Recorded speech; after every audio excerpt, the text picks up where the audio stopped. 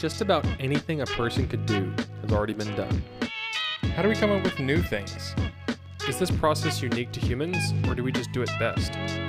Is there a process that, if followed, yields original ideas? And why do we value doing something just because it hasn't been done before? Creativity, coming up. Philosophers. Philosophers. So, David, I've heard this word like 4 times this week, and every time I do, it just kind of makes me squint. Have you ever heard the word ideate? Not until you just told me about it, no. Okay, so the context in which I've heard this is I watch a podcast. I know, right? You podcast? And it's a very crude podcast, and by which I mean each of the people. There's 3 of them in the podcast. They all have some other creative outlet. They're either a Twitch streamer, or they make YouTube content or art, depending on how you felt about the last video or 2 we did. And they often have a guest on, but they frequently kind of use this as a behind-the-scenes outlet where they talk about a lot of their projects that didn't ever make it to fruition. Okay. And they also kind of discuss why they all live in the same area. And they frequently mention, we'll get together and go to brunch and have some drinks and then ideate for a while.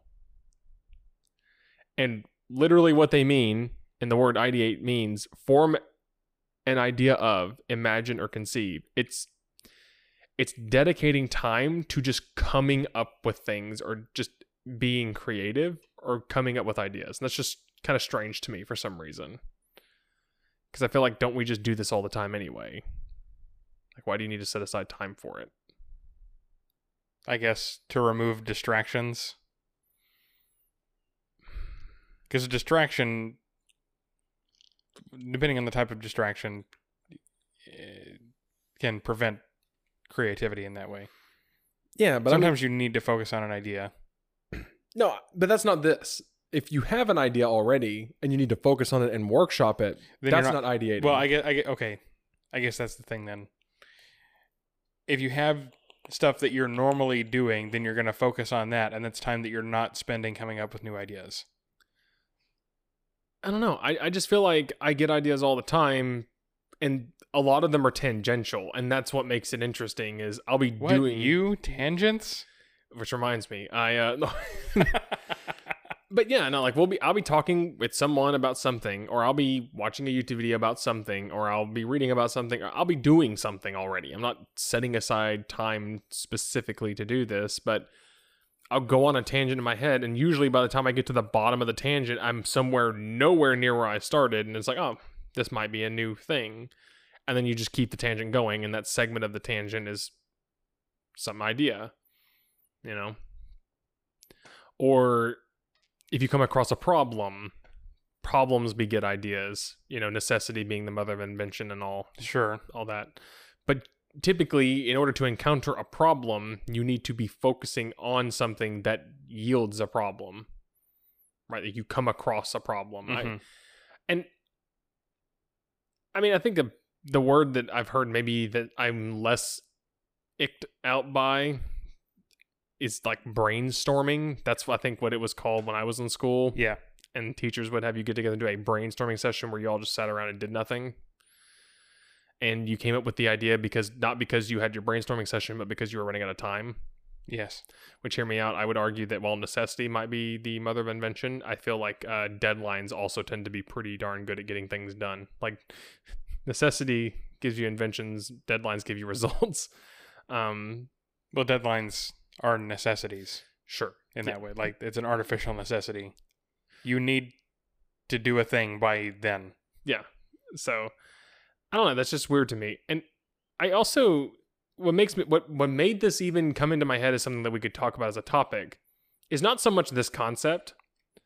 It's how people react when I've spoken to them about this concept. Some people agree wholeheartedly with me that it's a waste of time and dumb and an excuse to be lazy and do nothing. or they go a little further than me and say those things. I didn't say those things, but Sure you didn't. other people get like near violently angry when I say things like, I don't get this. I don't think that this is a real thing. They're like, but of course it is.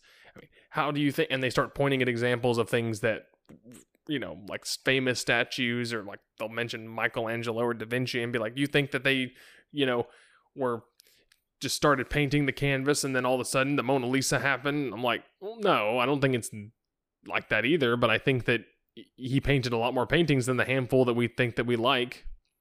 It seemed to me more like a profession in which someone practiced a lot, and it wasn't to him about what he was painting so much as it was about how to get it onto a canvas. Like, you know what I mean? Like, it wasn't about the subject of the painting as much as it was about The technical skill. Yeah.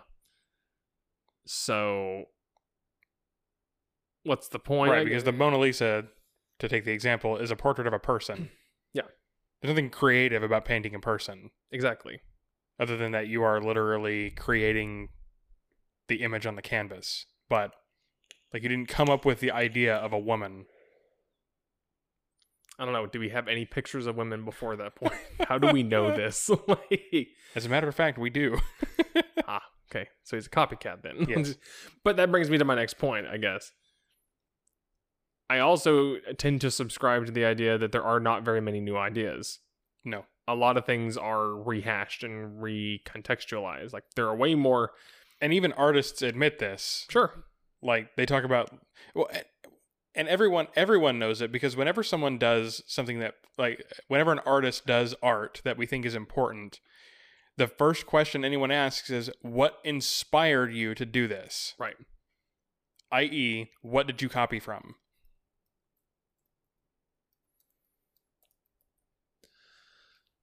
Right. But that's a delicate line to walk. Like, we choose certain words very delicately to do that, because if I were to walk up and someone say, oh, cool, so what'd you copy?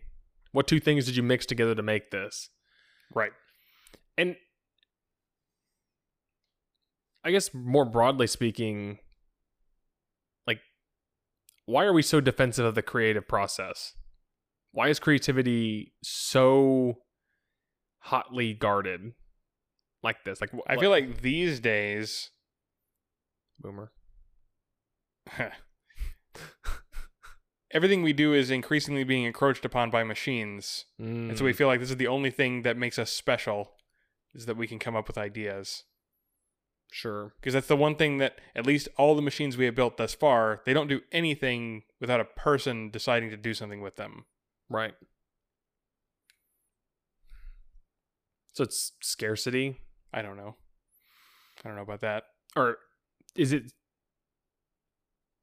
like we are special because we're creative? Yes, we're special. That's what people want to think. And in a real sense, we are special among the other things that are around right now. Yeah.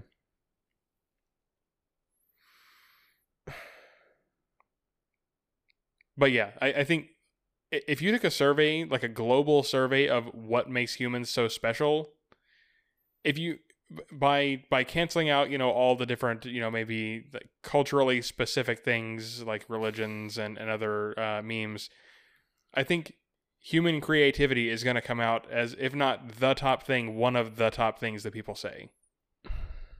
Like, what it all boils down to. Yeah, but if we took that, let's just say we did agree, sure, creativity is one of the reasons we're so special. What is creativity then? If we're already acknowledging that it's people copying each other, and also copying nature in a lot of cases. Right, yeah. If you didn't get it from another person, you got it from something else that you saw, yeah. Yeah. Or experienced. It doesn't have to be. Yeah, there are very visual. very fancy words about this, but it's where designers and architects take things from nature and then make artificial things that look like them or learn from them. Like, I forget, the anecdote I have for this is some design of some bullet train was inspired by the wing of some bird. And it's like, okay, makes sense. Or, plane wings. I was going to say plane wings are inspired by bird wings because they fly. Look at this thing. It's heavier than air. How does it stay in the air? Gotta figure that out, yeah. The first thing you guess, oh, well, I see it flapping, so it's literally just pushing on the air to stay up. And it does do that, but turns out not enough. There's more to it. So it's Right. like, oh, well, what if I just build a thing that has the exact same profile as this wing? Oh, it works. Right.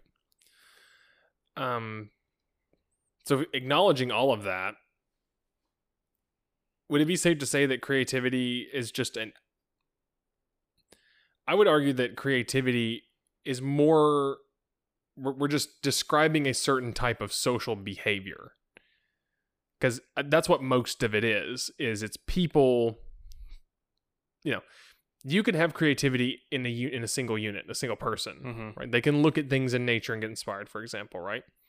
But the vast amount of things that we consider to be the most creative aren't borrowed from nature. It's borrowed, it's abstractions that at some point were borrowed from nature or some observed behavior or thing that have then just been warped and warped and warped and warped and warped down through human history as ideas and memes that all require us to be social.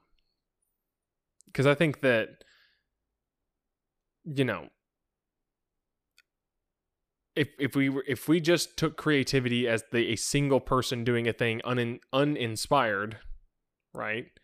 In fact, to call a work of art uninspired is kind of to denigrate it, isn't it? Maybe people just use it that way. Yeah, literally uninspired. The definition is lacking in imagination or originality. Yeah. Which that doesn't make any sense. What do you mean it lacks originality? Nothing came before and inspired this. How is it not original? Right. Maybe it's just people misusing words because we just do that. Inspire carries with it a certain emotional connotation. And so uninspired is the lack of that. Because when you're inspired by something, you're like excited to do it and you care about it. And so if you're uninspired, then, it's sort of half-baked. You phoned it in. That kind of thing. Okay. I'm going to guess that's where that came from. Yeah, that makes more sense. You didn't even bother looking to see if anyone else had even done this before. Right? You didn't even bother to look and see how closely you may or may not have copied someone else. Yeah. So yeah, I mean, but when you look at it like that, it's still a good thing, right? I don't think that anyone thinks that creativity is bad. I think that'd be a hard thing to sell. But as a value, right? Like a cultural value, how do you value creativity? I mean, I think it's safe to say that creativity comes at a cost. Or the traits that allow a person to be, quote, creative also tend to come with costs, it seems. Like what? Well, antisocial behavior is one. I mean, to put it this way, you need to be social enough that you can get ideas from other people, interact with people to get those ideas, and interact with the world around you to some degree to, again, gather ideas. And these are things that can be done passively, and in fact, I would argue are done most of the time passively. But you need to also, what makes it not copying is how you change it and the combination you're using, or how much you warp the thing. And in order to warp something outside of what's normal, to be creative, you need to be somewhat antisocial, I think. And this is anecdotal. I'm not a psychologist, but I would think that there's probably a higher correlation of things that we would consider to be mental illnesses amongst people who are highly creative. And when I say that, I don't necessarily, and the reason I say that is not because I've looked at any statistics, but if you look at how we define a mental illness, it's literally mentally abnormal. Yeah, it's something you're doing that's not normal. Well, creativity. Although usually we qualify a mental illness with because you don't yes, technically a mental illness is just mental abnormality, but the connotation of illness implies it is getting in the way of your normal functioning. Sure. But in a very social society, I think that you being antisocial or like antisocial personality disorder, for example, it exists. Yeah. And it's not because it's because not being social is harmful to social creatures. Like, we've evolved in such a way that we rely on social groups to not just survive but thrive in a lot of ways. And we've come up with ways to get around that, you know what I mean? Like, technology and modern economics allows us to essentially never have to interact with another person if you don't want to. If you really didn't want to, you could survive on your own. You're still benefiting from the technological advancements because you can acquire those things without ever talking to a person. Like, for example, if I locked myself in my house and turned off my phone and just used the internet in order to send messages out into the world to effectively machines to get what I want, ordering things involves other people, but I can go on. You're not talking to those people, though. No, exactly. It's not You're exactly sending a request to a machine, which shows up on a list when a person looks it up, right, and then puts the stuff in the box and tapes it up. Yeah, exactly. So, but we would still consider that to be bad to some degree. If you I think people would probably not consider it healthy. Exactly, that's what I mean. But it's also, I think, seen as being unhealthy. But when is it addressed as being unhealthy? Not while you're doing it and people don't know about it, right? No. It's not like having a heart attack. If people don't know about it and it's happening to you, it's still bad, right? Mm-hmm. Antisocial personality disorder in that way, manifesting in that behavior, for example. No one says anything about it when it's, just an abstract person or when they're not thinking about it. It's when that person comes back to society and then is forced, in some cases, into interacting with others when they've gone so long without doing so. Then all of a sudden it's bad because... I don't know that that's what antisocial personality disorder is. I might be mischaracterizing that. Antisocial personality disorder is sociopathy. Oh. It's the same thing. In that case, being antisocial behavior, where like you literally want to opt out of society, whatever that is. Right. Which I guess agoraphobic in some ways, but that doesn't necessarily mean... Extreme social anxiety. Extreme social anxiety, yeah. People who suffer from that don't, they probably feel good when they're not interacting with people. And it's not a problem while they're not interacting with people. And there's no one to diagnose them with that because they're not interacting with people. But the moment, you've gone... I would argue that the longer you go not interacting with people... and you get used to it, just like exposure to the sun, the longer you go not being in the sun, the more sensitive you are to it. Mm-hmm. When there arises a circumstance in which you now need to interact with people again, it is way more terrifying than the day after the last day you interacted with people. You know what I mean? Right. And then all of a sudden it becomes a mental disorder because, now it's impacting your health. It wasn't before, maybe. But now that you're forced back into it's the people that are causing this. But we don't want to blame people. It's a lot harder to blame society, and society likes to structure itself. You have the problem. Yeah. You have the problem, yeah, because you're the one suffering. Right. And we've all been doing the same thing this whole time. So how can we be wrong? Right. But I would be willing to bet that you see similar things amongst creatives, like creative people. And I don't mean, and the reason I say that is, as well as there are certain people that I think that a lot of people would say are creative that I wouldn't say actually are all that creative. For example, most musicians that perform music for a living, you don't actually need to be creative to perform music. No, you need to be skilled. You need to be skilled. That's different. To write music, you need to be creative. Yes. To make. Now think about a composer. Yeah, yeah. Exactly. And the composer is not the maestro. That's a different thing. Right. Now, there are some that are both, but... Sure, and there are many composers who are also performers. Yes. Most of them, probably. Well, sure, because you got to feed yourself somehow. It's a lot easier to make money to feed yourself performing music than it is writing music. Like It depends on what type of composer you are. True, but I would argue If you're that a classical composer, then you don't have to care. But there are very few of those, relatively speaking. right. I think the risk reward functions are different. Like, if you look at the total number of jobs, like if you're going into this and saying I'm going to become, I want to either be a composer or a performer, which again most people do both. But like, if you have both skills and it's like, I need to feed myself this week, and I have 40 hours of working time this week, realistically 80 of waking hours this work week. Right, you're going to book a show. You book a show because that's going to pay out. You're a lot less likely to get someone to put a down payment on your next composition, you know?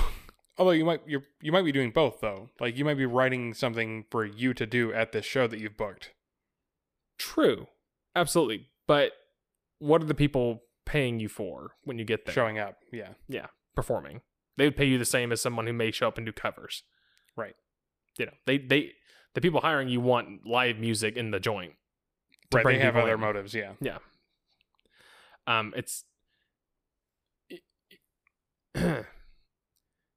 And so when you eliminate for just the performers, you know, I think it becomes a little bit more clear. Painters, authors, people like that, where it is creative, where it's performative in a way where the only way you can monetize it really is to show off what you've done. But the process of creating is not what you're showing off. You're showing the result. Right. Yeah. Whereas the only people who are going to be interested in the process are other composers. Right. Well, or people who would like to be composers. Yeah, and maybe you have the the occasional enthusiast. Sure. But yeah, it's a lot more niche. And so I don't know. I think that I'm not saying that this is bad. Like, but what is the good? Like, we all kind of tend to think that creativity is good, but where does that come from? Is it because it's unique? Is it because is it almost like a novelty effect that we appreciate it? That it's like, oh, this is a thing that I cannot do, ergo I appreciate it. It's a thing that I cannot do, but examples of people doing this have yielded things I enjoy, ergo I appreciate it. That's the important thing as well. Yeah. Because there are lots of things that people can do that I can't, but I also have no interest in whatsoever. Yeah. Very, very true. There's, I think carnivals are a good example of this, where there's a small amount of appreciation of the weird thing that you can do that most people can't, like sword swallowing, eating fire, and stuff like that. Even though there are tricks to a lot of these things, just being a person that does it is kind of strange. You know that kid from elementary school who could turn his eyelids inside out? Yeah. Imagine if that was a job. It is. Welcome to the carnival. Yeah. And we stereotype the crap out of carnies for it, too. Yes. Yeah. But that's what I'm saying. Like, there are stereotypes around creatives that I don't think are totally unfounded, like other stereotypes might be. Mm-hmm.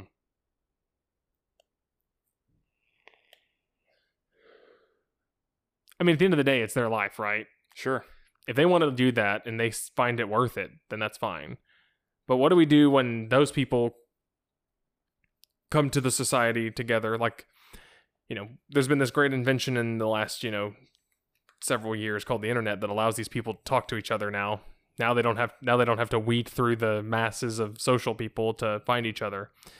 They can find each other, and now that they can work and collaborate together, they can also advocate for each other in a different way.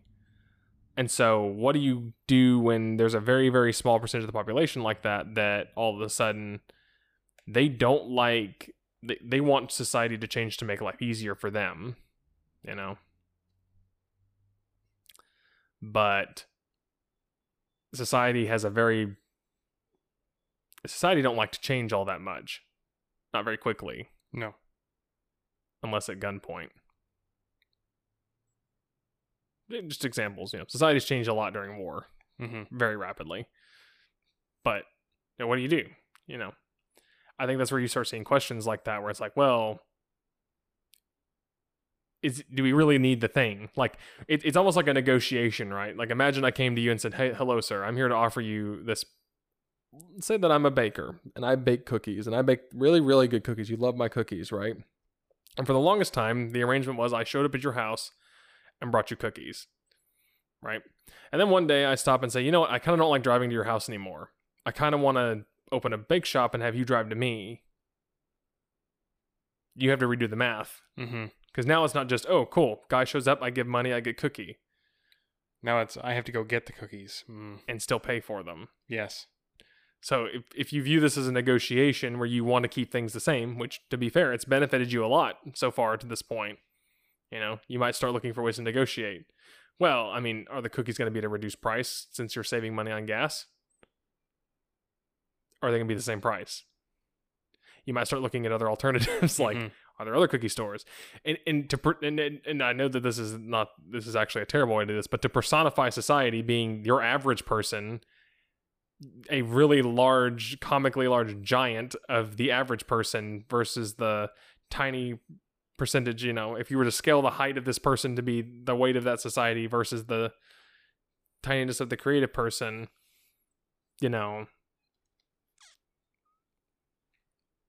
society doesn't like to cater to demands to change. And so they are redoing the calculus. How valuable is it?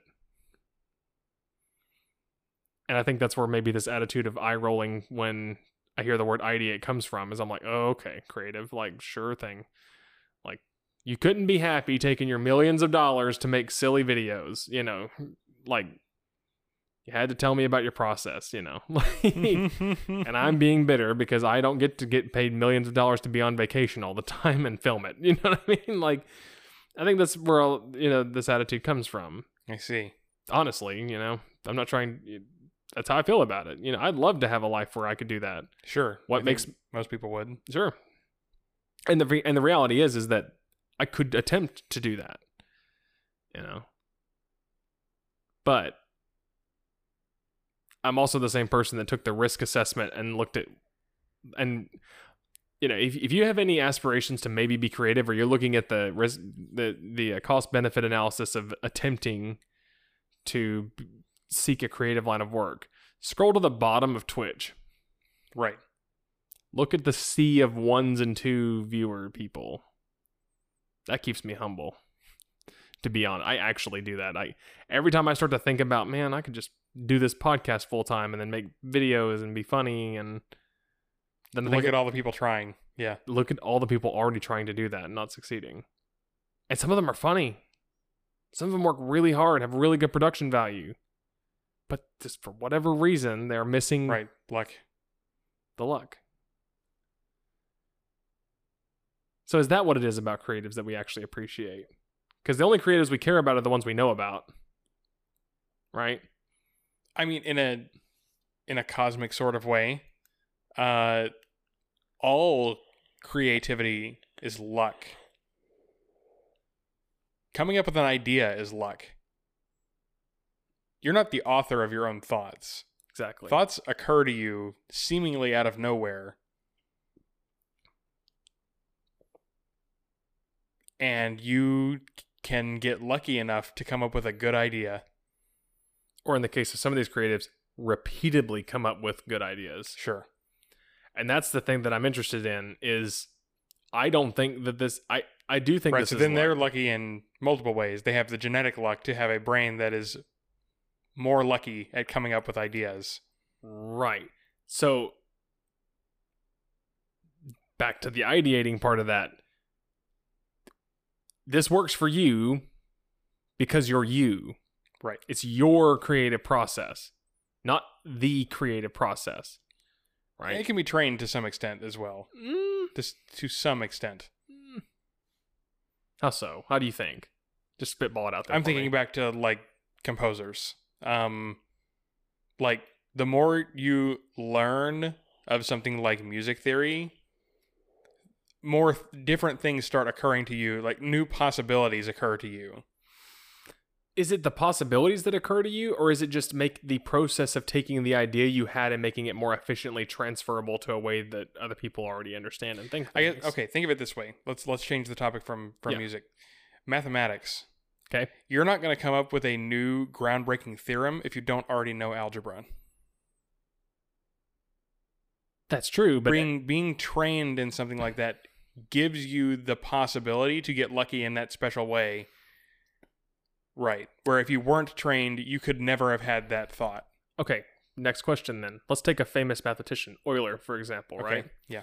He's a very creative mathematician. Yes. He came with a lot of really interesting things. Uh-huh. Highly recommend you look him up. He's sorely undervalued in the mathematical community. I Outside don't the know. mathematical community. Outside, yes. Very few people know who this person is. To be granted, though, very few people know who any mathematicians are Right. anyway. So, There's famous mathematicians? Yeah. yeah. I mean, there's several. There's families of them, in fact. Mhm. Bernoulli's exist, you know? Anyway, I could go on for a little bit. But they also make great shotguns. But that's Brunelli. That's Just kidding. Nelly. Okay, sorry. But does that only work for one thing? Like, for example, Euler being creative, he happened to be trained as a mathematician, but if you trained him to make music, would he have also been a creative musician? I don't know. And it's hard to tell, right? Because once they learn the thing, Now they've specialized. yeah. And why would you ever bother going back, especially once you become successful? Which, if you're a person that's lucky at coming up with good ideas, once I give you a framework to go be creative in, you know, I think that there definitely is something to that. But, you know, I would be interested to see what percentage of creative people have multiple outlets. Like, it seems to be that way. How many, okay, quick tangent. Do you consider actors to be creatives? No, they're performers. Okay, I agree. So never mind. Okay, so let's take it to screenwriters then. Those people are creative. Sure. How many screenwriters also are in a band? You know, like, can we look at correlations to see if there are them? Right. Probably few. Yeah. But how many are also trained musicians? Probably few. So that would be the interesting thing to see. Is it a personality thing? Is it a you thing? Your genetics are lucky, or does it have to be applied in the right place? I think it's probably a little bit of both. I think there's a secret sauce luckiness component, which is just being able to understand something and then messing it up in just the right way in your mind to make it different in a way that other people wouldn't, you know? Right. But that being said, so are we equating them? So why is it that we look at creative people different than we look at lottery winners if they're both just getting lucky? Because creative people produce things that we appreciate. Okay, next thing. What about physically talented people? And I mean, like, not people that just train super hard, because there are people that absolutely train super hard to be good at certain athletic activities. But there are also people that are just born for it. Like, they're built for it. You know what I mean? Like, yeah, they're just better. You can train to throw shot put really well, but if you're not born a certain height with a certain muscle mass distribution and arm to like height ratio, you're missing out on the last. You are just inferior to somebody who is, yeah, right at that thing. Exactly. Yeah. And I know that, again, they're like, basketball's an example I get given a lot. Height is not the only thing that's important in basketball. Obviously, there are plenty of 6'5" taller people that aren't playing basketball and aren't in the NBA. But when you look at the average height of the NBA player, they're giants. They're giants. Yes, they're huge people.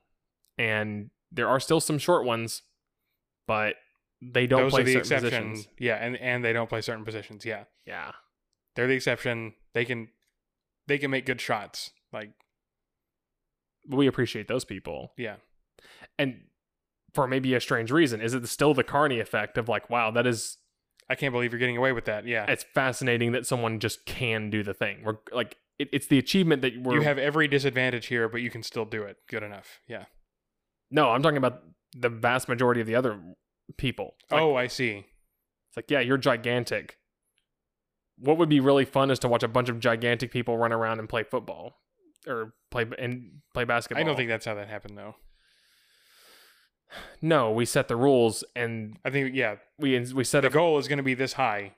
Yeah, we set an artificial challenge, and then it just so happens that if you're tall, you're already closer to the goal.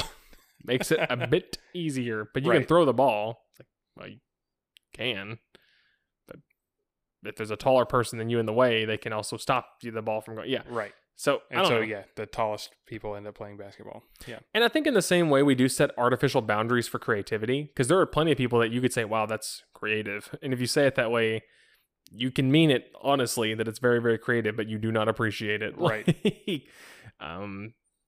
You know, but Medieval torture devices come to mind. people got very creative. Yes. But there's also like this ethereal like goal we set where it's like, but if you don't go too far, right? If you go just beyond what we expect and you break our expectations in just the right way, we'll love it. So there's your artificial goal that we've set forth now that we've gotten to here. You know, if you can meet that goal, it's just marvelous to see someone to reach that goal. You know, because it's rare and because it's lucky. Maybe that's why it's still the luck thing. I don't know. I don't want to come across like I'm saying creativity is not worth it or that it's dumb. I don't think that at all. I think that it's absolutely valuable in a society to have people that are creative, you know? You just think the creatives are full of themselves? Yeah, I think a little bit. I think that you need to take into account the fact that you're getting lucky. Like, I've yet to be convinced that a creative process is necessary to be creative. I think that there's maybe some weird psychology going on. Like if you convince yourself you need your process to be creative. Because in general, it's very woo-wooey to me. You know what I mean? Just like how... there's power to rituals, though. True. That's the thing. That's probably what it is. Yeah. Doing the ritual gets you in the mood that you need to be in where the ideas start coming. Sure. Just like I have a ritual that prepares me to get up and work a shift every day. Sure. It makes working the shift less bad to do that. Right. But I don't glorify it, you know? Yeah, maybe that's my thing, where it's like, and when we set this thing, and I also think that maybe there's a bit of unfortunateness, I guess, to this. It's like me seeing a 7 or 8 year old kid. You know, I used to do some mentorship type stuff with younger kids, and man, some of them really love sports. They just ain't built for it. They just ain't built for it, you know? And it's hard to tell them, like, you know, I mean, I don't want to lie to them. Like, no one wants to lie to children, necessarily, right. Unless it's funny. But you also don't want to be the guy who tells a child, like, your dream is impossible. Yeah, you don't want to kill dreams either. But why is it that we... I also feel like, though, dreams get killed anyway, eventually. They're going to run up against reality. Yeah, that's the thing. Sure. So stop now. We know now it's impossible for you to do this thing. So find something else you like doing instead of wasting time. Right. And don't be wrong, you are essentially trying to convince them to make a value judgment, right. Which if they were an adult, you'd be totally fine with them making themselves, but because they're a child, they're not good at those yet. I think there's a right and a wrong way to do that. Like for example, if you tell a kid, it's like, oh, I want to be president someday. You know, you squint at them a little bit and go, really? Why? Yeah, we do that route. Like, we don't say, that's stupid, don't do that. Like, well, some people might. But you kind of ask them why. You want to probe out why they want to do that thing. And you first have to figure out, because they're children, are they being serious? Or do they just wake up this morning and see, you know, a former president on the back of a box of cereal and decide that's what they wanted to do that day? Is fantasize about that, you know? Or, yeah, I want to be in charge. Well, of course you do. But you don't know what's involved in being in charge. Yeah. Why you don't understand the thing that you're in charge of. Right. You just want to tell people what to do. Yeah.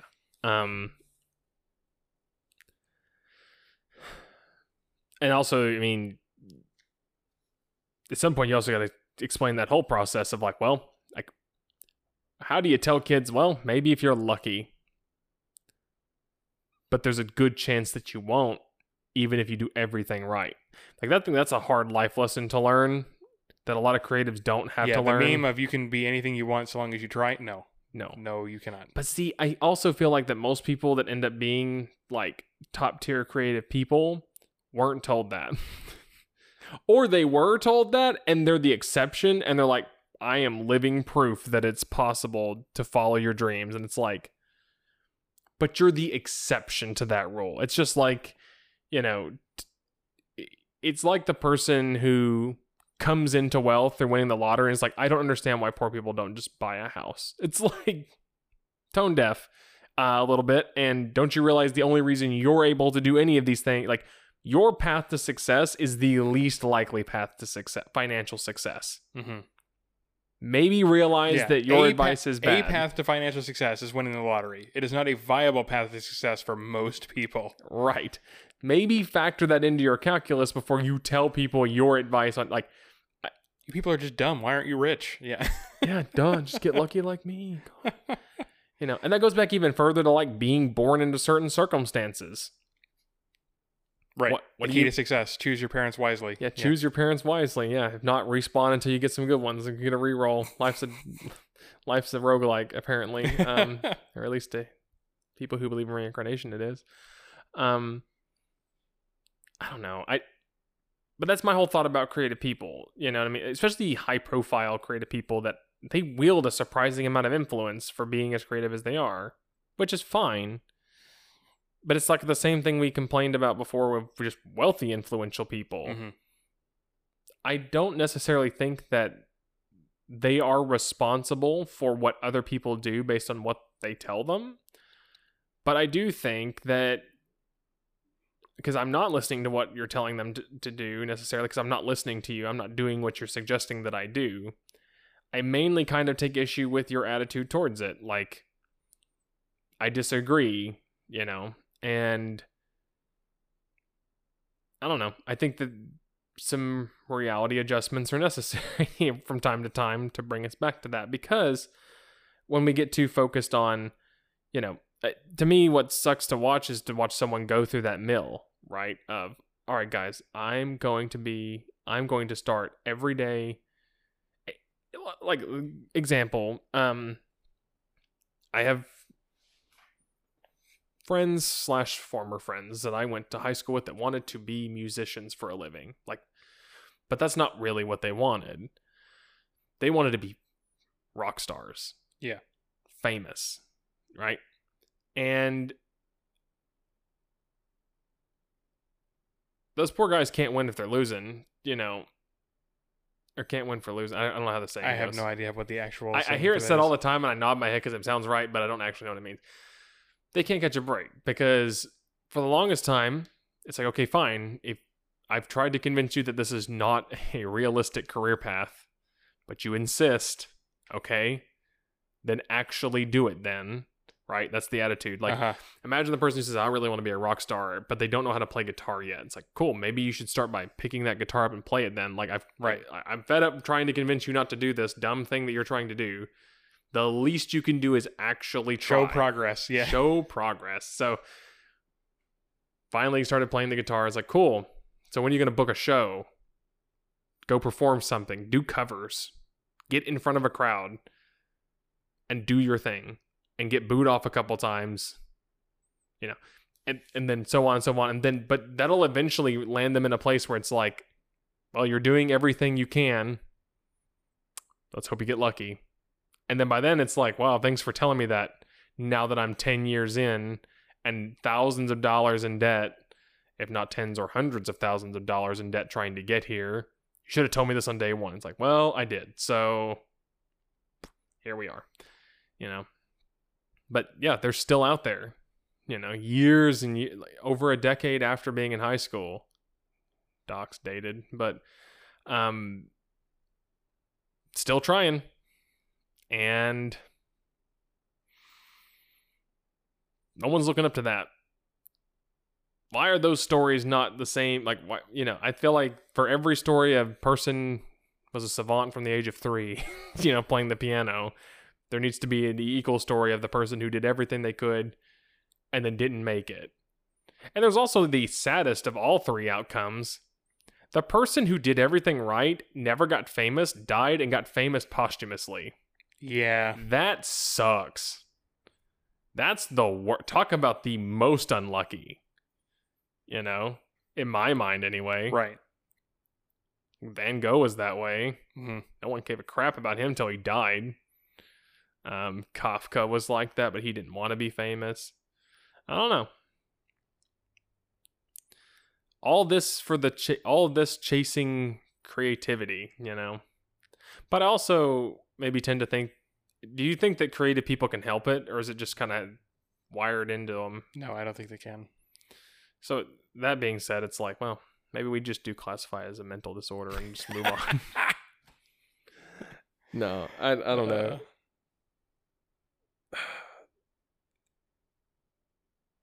As a non-creative person,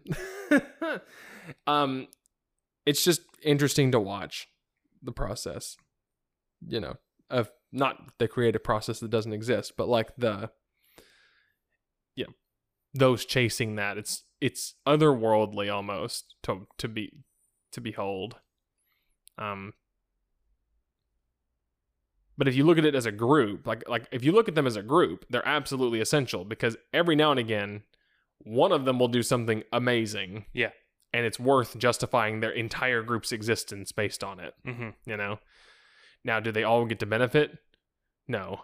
But we keep the group around. We're tolerant of the whole group as a whole. That's the benefit. That's the benefit. You're continue. We let you continue. We tolerate you. Yes. Yeah. I don't know.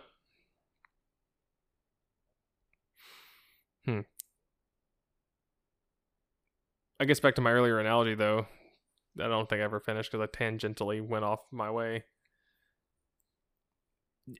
Do you think that my tangent about creative people being a person versus the major society as a person negotiating, like, how do you think that's going to pan out? Like, do you think that we as a society will continue to become more tolerant of creative people now that they have they're more effectively able to advocate for themselves as a group?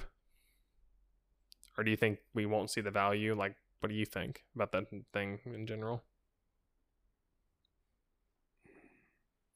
Or do you disagree with the premise? Because I feel like that's a pretty safe assertion to say that, all sorts of very small minorities of people hold more ability to influence now than ever because they can work together, Yeah.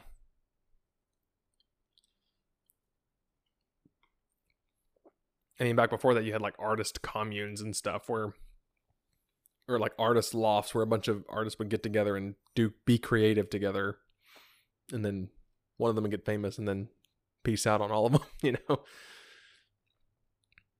don't know. I guess I don't understand your question. So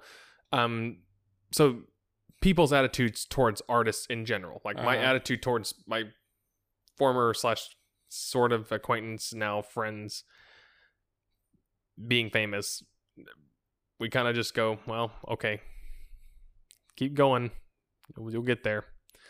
And the way we treat artists in general, like if you look at the way artists are treated, the vast majority of them are usually treated pretty poorly. But now that all of the artists can get together to advocate for more acceptance of just more tolerance of that as being a acceptable lifestyle and path, do you think that that the broader society will continue to be more supportive of it? No. You don't think so? I think there's also like a counterbalancing effect that there is a natural resistance, psychologically speaking, to I don't want to say it so plainly as like people justifying themselves, but okay, but something like that. Self-aggrandizement. Go on. Yes, something like that.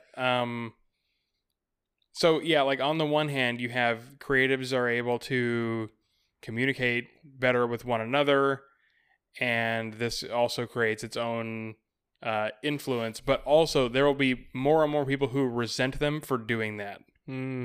True. Yeah, I think anytime you force a dichotomy like that of we, the creatives, and you, the non-creatives, essentially is what you're saying. Okay, well, I don't like you anymore. Yeah. It's like, well, great. I'm now in the other group. Oh, our group's bigger? Cool. Like, right. Yeah, that's true. I think you're absolutely right.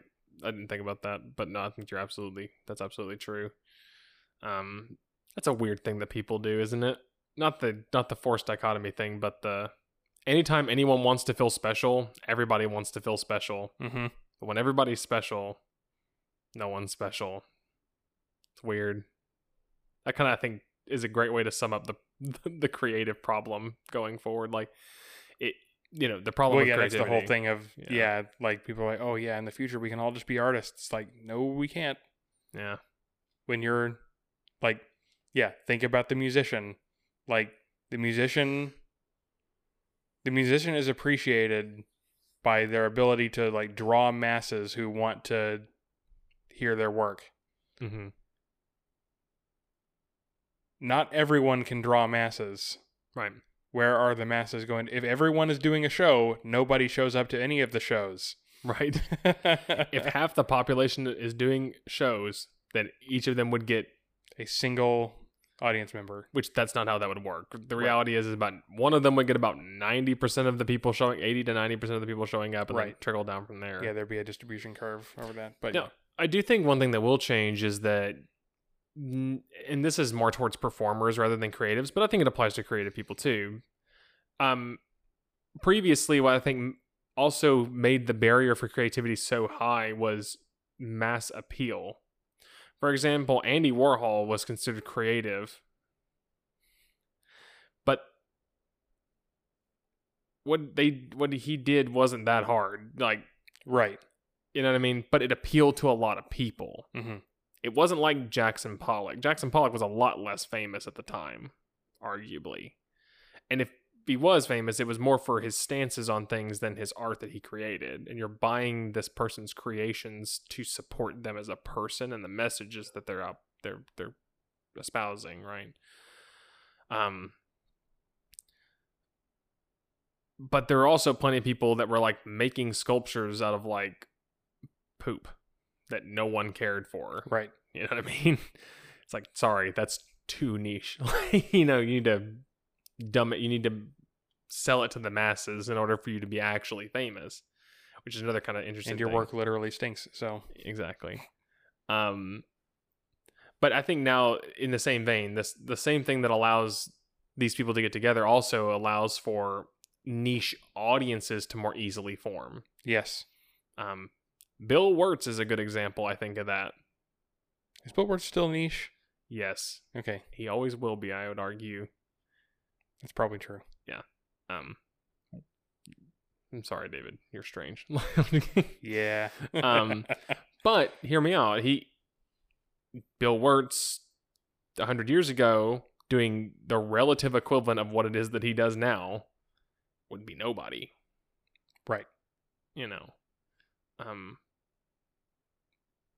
Appreciated by his own friends, but probably nothing else. Yeah. Right. And so I think that's a good thing. So what you'll see is audience sizes on average get smaller.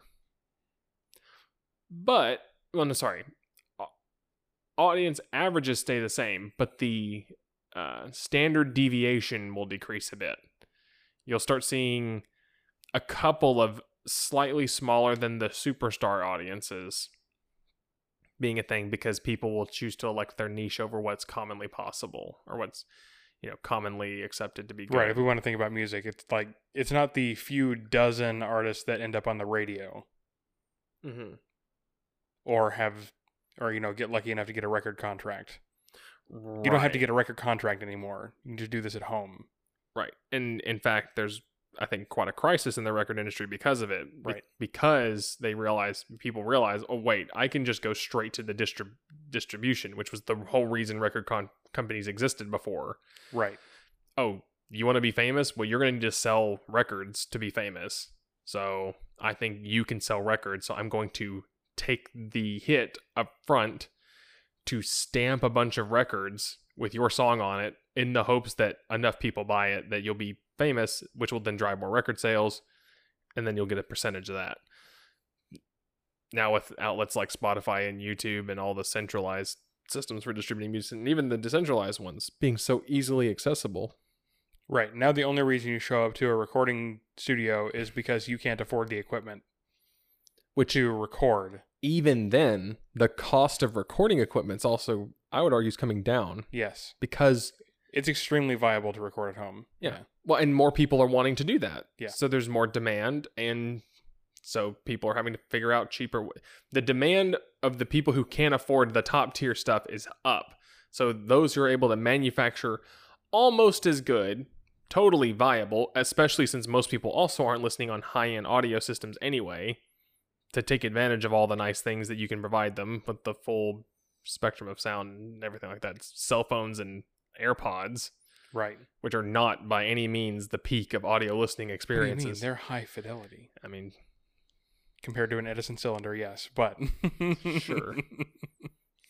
People who made them are high fidelity, all right.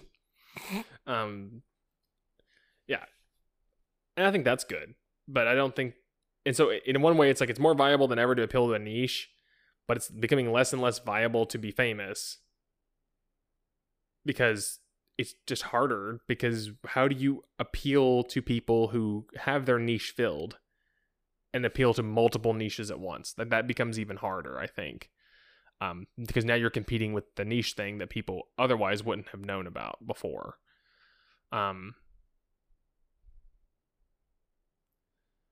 But does that not decrease the demand? Does that increase or decrease the demand? Or like, when I say the demand for creativity, what I guess I mean is, does that increase or decrease? How does that affect the cost-benefit analysis, though, of me looking at the 7-year-old? Like, if the 7-year-old looks up at me and says, I want to make comics, that's way more viable than it used to be. right. That's actually something I go, you know what, you could probably do that if you got good at it. Might have to draw some things you're not comfortable with at first, but like you can get there, you know. But yeah, you could do that. That's way more viable than it used to be when you had 2 companies you could work for realistically to make comics for. And each of them had like 4 or 5 series that were actually selling, you know, like essentially 2 buildings, each with like a floor or 2 of comic book writers in the US anyway. It's like, oh, okay, that's less unreasonable, you know, than being president anyway. It's like people being happy just being a politician. It's like, oh, that's actually very attainable. Being a politician in general is pretty attainable, especially if you're willing to move. Right. Move to a small place with a handful of people that are easy for you to one-on-one interact with, and you can get elected into some stupid office like Justice of the Peace, which is technically a politician. Good job. Like, mission accomplished, you know. And I think that in a way, like we talked about this when we were talking about art versus content, right? In a way, I think the process to become this type of person is a lot more transparent than it's ever been, because most of these people are doing it at home. There's not a whole lot of veneer on top of it of unattainability. It's hard for you to look at a person sitting in their bedroom, and it's a bedroom that looks a lot more like your bedroom than the movie set that music videos used to be made on, with a guitar that you've seen in a guitar store before, on a microphone you've seen on Amazon before, being famous. It's like, I can get all of the things I need to do this actually on a relatively short budget, and I just need to do it, you know.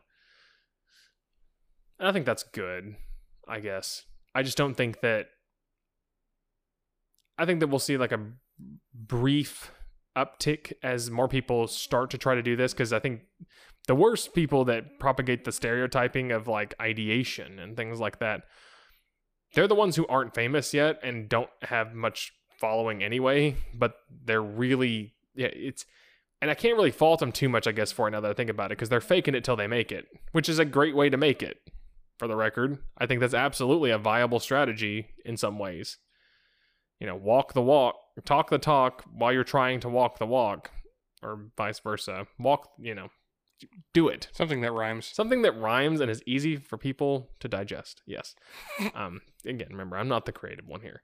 But yeah, do it. If you want to get better at it and you want to do it for a living, do it, and do it until you get good enough at it, until someone pays you to do it. And then boom, now you're doing it for a living.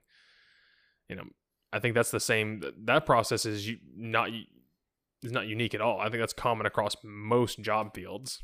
I mean, I sure faked it for a long while. Sure. Yeah, it's just, but also accept the reality that you might not get lucky. Mm-hmm. Have a backup plan. For sure. And there's nothing wrong with doing your creative outlets as a hobby, which is another thing that I don't hear as much. Yeah. There are plenty of people I know that they have a creative outlet. You can have a band and have fun with your band and not try to become rock stars. Right.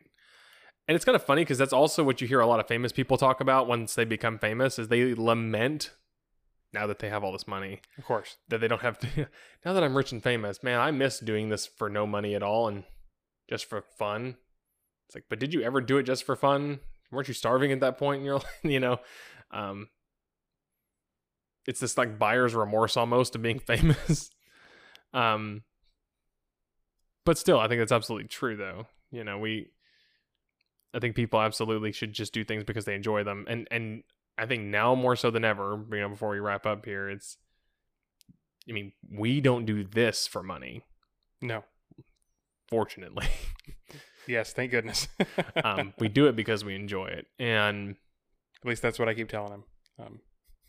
Wait, what? But I have access to all the accounts. I just never checked them. I believed you. No. But yeah, there's nothing wrong with doing things. Maybe that's something else to talk about another time. You don't have to have everything in one package. You don't have to have the perfect job where you love it and you feel like you make a big difference in the world and you make a ton of money. Like, you can actually delegate those things into different parts of your life. You can do all of those things separately, yeah. And still live a good, full life, so. Philosophers.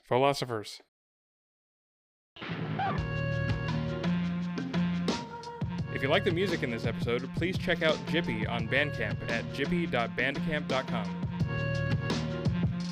Philosophers is supported by viewers like you. If there's a topic you'd like us to discuss, or a topic you'd like to see revisited in the future, please let us know by contacting us using the methods in the description, or in the comments below. Thank you for listening.